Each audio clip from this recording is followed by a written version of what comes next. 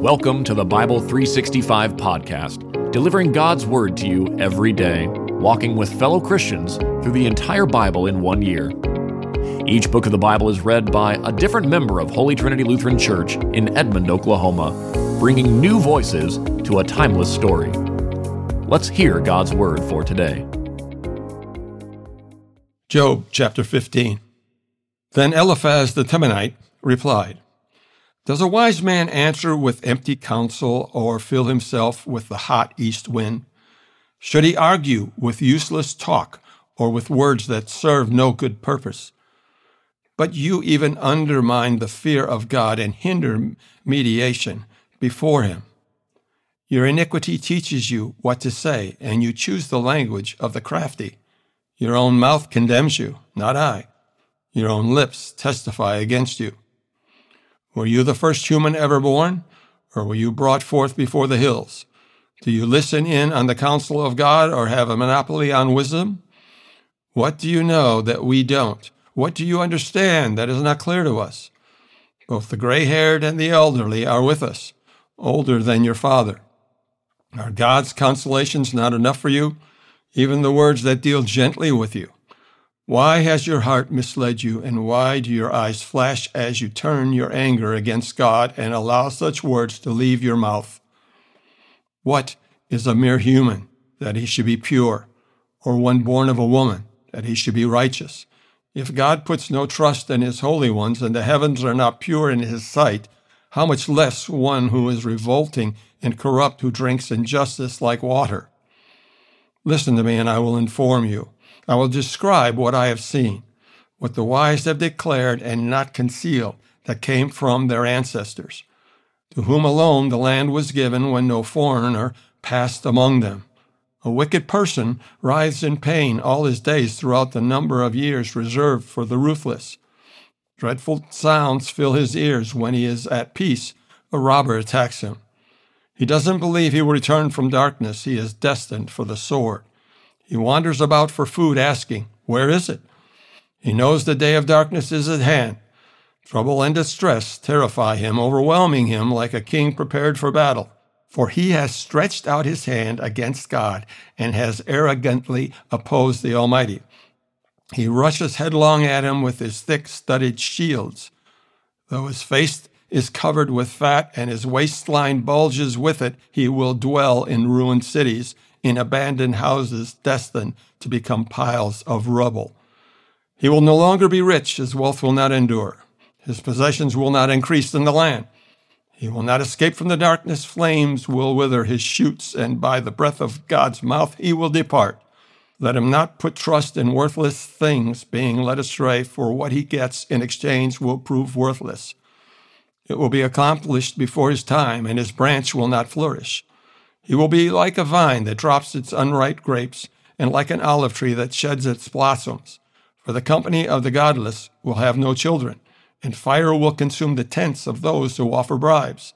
They conceive trouble and give birth to evil. Their womb prepares deception. Job chapter 16. Then Job answered, "I have heard many things like these. You are all miserable comforters.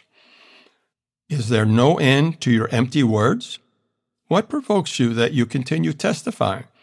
If you were in my place, I could also talk like you. I could string words together against you and shake my head at you. Instead, I would encourage you with my mouth, and the consolation from my lips would bring relief. If I speak, my suffering is not relieved, and if I hold back, does any of it leave me? Surely he has now exhausted me. You have devastated my entire family. You have shriveled me up. It has become a witness. My frailty rises against me and testifies to my face. His anger tears at me, and he harasses me. He gnashes his teeth at me. My enemy pierces me with his eyes. They open their mouths against me and strike my cheeks with contempt. They join themselves together against me.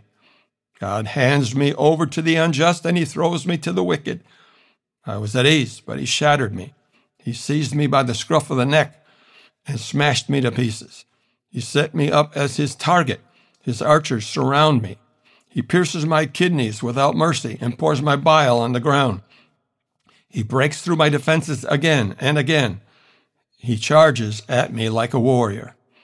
I have sewn sackcloth over my skin. I have buried my strength in the dust. My face has grown red with weeping, and darkness covers my eyes, although my hands are free from violence and my prayer is pure. Earth, do not cover my blood. May my cry for help find no resting place. Even now my witness is in heaven and my advocate is in the heights. My friends scoff at me as I weep before God. I wish that someone might argue for a man with God just as anyone would for a friend.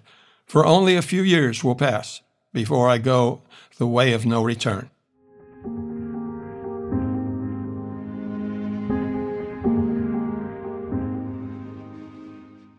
Luke chapter 23, verses 1 through 26. Then their whole assembly rose up and brought him before Pilate, and they began to accuse him, saying, "We found this man misleading our nation, opposing payment of taxes to Caesar, and saying that he himself is the Messiah, a king." So Pilate asked him, "Are you the king of the Jews?" He answered them, "You say so." Pilate then told the chief priests and the crowds, "I find no grounds for charging this man." But they kept insisting, "He stirs up the people, teaching throughout all of Judea, from Galilee where he started even to here." When Pilate heard this, he asked if the man was Galilean. Finding that he was under Herod's jurisdiction, he sent him to Herod, who was also in Jerusalem during those days.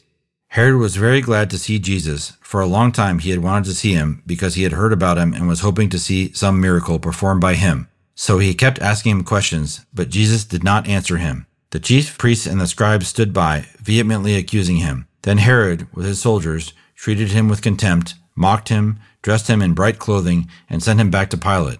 That very day, Herod and Pilate became friends. Previously they had been enemies. Pilate called together the chief priests, the leaders, and the people, and said to them, "You have brought me this man as one who misleads the people. But in fact, after examining him in your presence, I have found no grounds to charge this man with the things that you accuse him of. Neither has Herod, because he has sent him back to us. Clearly he has done nothing to deserve death. Therefore I will have him whipped and release him." Then they all cried out together, "Take this man away. Release Barabbas to us." He had been thrown into prison for a rebellion that had taken place in the city and for murder. Wanting to release Jesus, Pilate addressed them again, but they kept shouting, "Crucify, crucify him." A third time he said to them, "Why? What has this man done wrong? I have found in him no grounds for the death penalty. Therefore I will have him whipped and then release him." But they kept up the pressure, demanding with loud voices that he be crucified, and their voices won out. So Pilate decided to grant their demand and release the one that they were asking for, who had been thrown into prison for a rebellion and murder. But he handed Jesus over to their will. As they led him away, they seized Simon, a Cyrenian, who was coming from the country, and laid the cross on him to carry behind Jesus. This has been the Bible 365 podcast, a production of Holy Trinity Lutheran Church and School in Edmond, Oklahoma, in collaboration with Cinematic Waves, TV and Film Post-Production Studios. The Christian Standard Bible is copyright 2017 by Holman Bible Publishers, used by permission.